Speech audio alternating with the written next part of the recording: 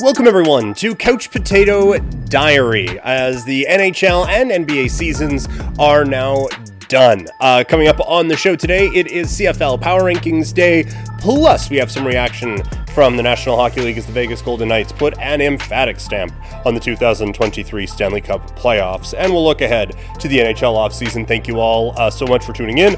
You can find me on social media, Twitter, Instagram. I'm at Primetime Klein, twitch.tv/PrimetimePK, and you can email the show, couchpotatodiary@yahoo.com. So, should be a lot of fun. Thank you all so much for tuning in today.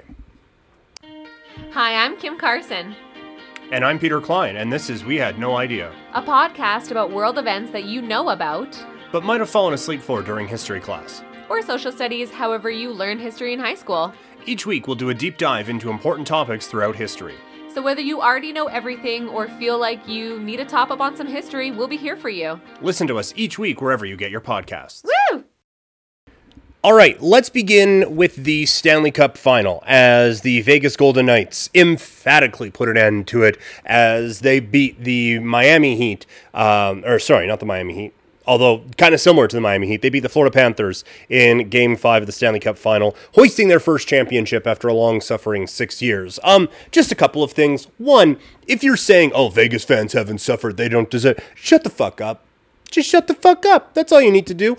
Just the fuck, just shut it up. Who cares?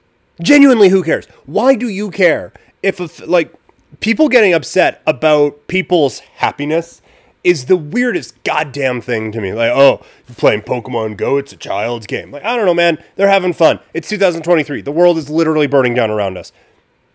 Let Vegas have their fun. I get it means you don't have your fun, and but just stop it. Just stop it.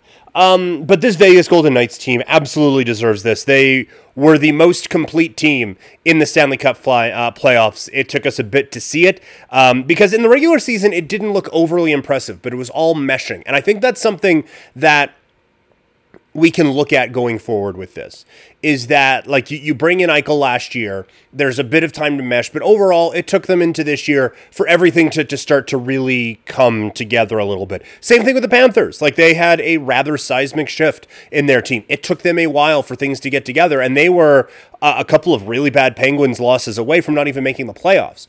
And I think that's a note that Calgary can take, is that if you want to believe that this team can be better next year, I do think there are some pretty legitimate reasons for it, because you can see how these teams were able to gel as time went on. The Flames went through a seismic core-shaping shift this offseason. I think that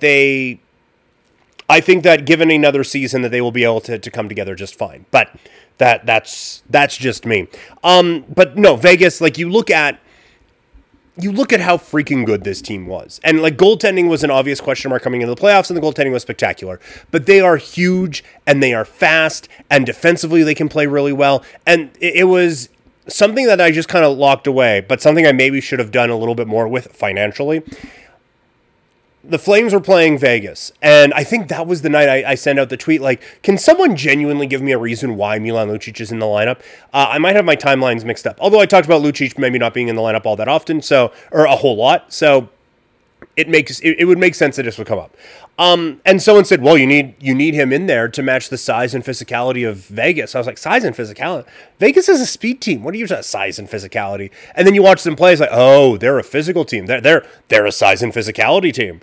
But then you also watch them play, it's like, oh, they're a fast team too. And it's like, whatever you do, very good chance they're better than you at it. Like, speed, maybe they aren't quite Edmonton or Colorado. They're close enough that they can, like, keep up with them and then beat the fuck out of them if they want to play a physical game. Calgary, you want to bring in Lucic and have Stone in there and some of those, like, kind of big body presence type of dudes. All right, fine. We'll skate circles around you. Like, they are good enough at everything that they can beat you at anything. And it is that meshing of size and skill and speed that make them so difficult to deal with. And I think that is the lesson now going forward, is that, like, it's not whatever you want to take, whatever else you want to take from it. This is a fantastically built team with players that fit their roles perfectly. And they are a difficult team now to deal with going forward. That they have reached this mountaintop after tinkering all of the time. They have built an absolute juggernaut. And the fact that they aren't the Cup final favorites going into next year is a little bit surprising to me, personally. On the Florida side of things, this is not your usual 8 seed. And we've talked about this at various points in the playoffs. But this was an incredibly talented hockey team that just needed time to get everything figured out. And they did. And it got them to within 3 wins of a Stanley Cup championship. And apparently now everyone on the team died, basically, with all the injuries that they were going through. But this is a team that will be back, and this is a team that you sleep on at your own peril, because I think they're only going to get better. I think that they are now set up for Knight to kind of come in and, like, as Bobrovsky is declining, Knight can be ascending, and I think they're going to be ships passing in the Knight really effectively, actually. It's probably still more than you want to be spending on goaltending, but it still works. Works for them. And, like, the blue line, I think we saw a reel coming out for Brandon Montour. That feels like a thing that you can kind of build on now for the rest of your career. Assuming Aaron Ekblad has one of his shoulders working next year, he should be fine. 2 shoulder dislocations is absolutely insane. And a torn oblique as well. That's batshit crazy. And another year of this team kind of fitting in with Matthew Tkachuk, I think is going to be really impactful for them as well. So, like, this is a Panthers team that is not going away in the Eastern Conference. And Audie, Steve, and Maud on Game Over Cup Final last night talking about, like, who do you see being in this spot next year? No one brought up the Panthers, and I think that could potentially be a mistake. Like, there are teams that I like also, but I think that could be a mistake. So now we go into the NHL off-season with the draft coming up here in just a couple of weeks. So I wanted to just do 5 storylines that I'm looking at for this upcoming NHL off-season. We'll start with number 1. We'll start at number 1 with the Calgary Flames. That's the team that I cover most closely. I live in Calgary, so that is the team that's going to get the focus here. For the Flames, it's really just what direction does this team go? Do you try to add to a core that going into last year, you would have thought, yeah, there's a whole lot of talent on here? Again, I have said before, you can make a very compelling case either way. If you want to say, look, last year was a once in a forever thing. You had a coach that just didn't mesh with all of these guys. This is a team that is going to be able to expand on this. Everyone's going to kind of get back to their hockey DB page, and this is a team that's going to figure it out. You can absolutely see them try to just build around what they have there. Or is it going to be a teardown? You have heard Lindholm in trade rumors. You have heard Noah Hannafin in trade rumors. Do the Flames finally go a potential rebuild route? I don't think you'll be able to move on from a Huberdeau or a Kadri contract. So what direction do the Flames go is a very intriguing one for me. Same thing with the Toronto Maple Leafs. They're at number 2, and I get, like, people get a little bit tired of how much coverage the Toronto Maple Leafs get, but they have had this core 4 together for a while now, and it's got them exactly 1 win in the second round of the playoffs. I would not be surprised if the biggest move of the offseason comes out of Toronto, and we will see what direction do they go with that.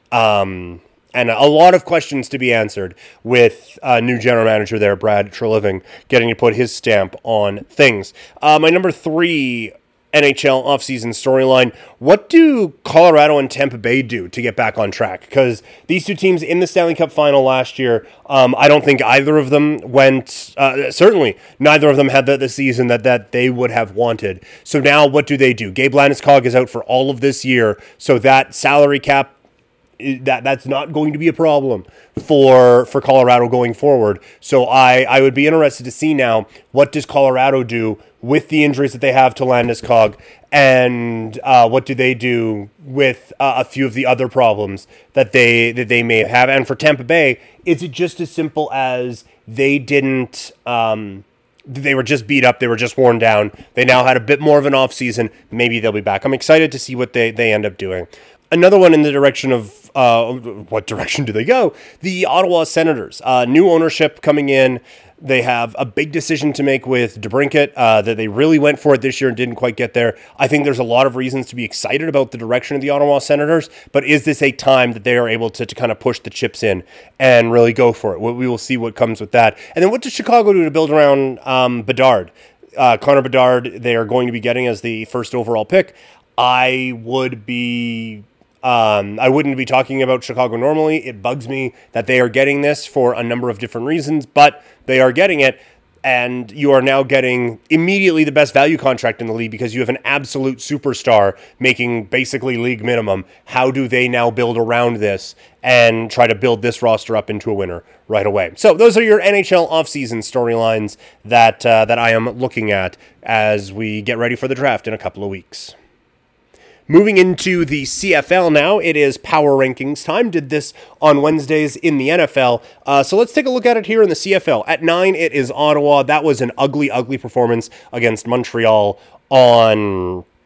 what night was that? Were they the Friday night game? No, they were the Saturday night game. Either way, that was ugly. At 8, it is Edmonton.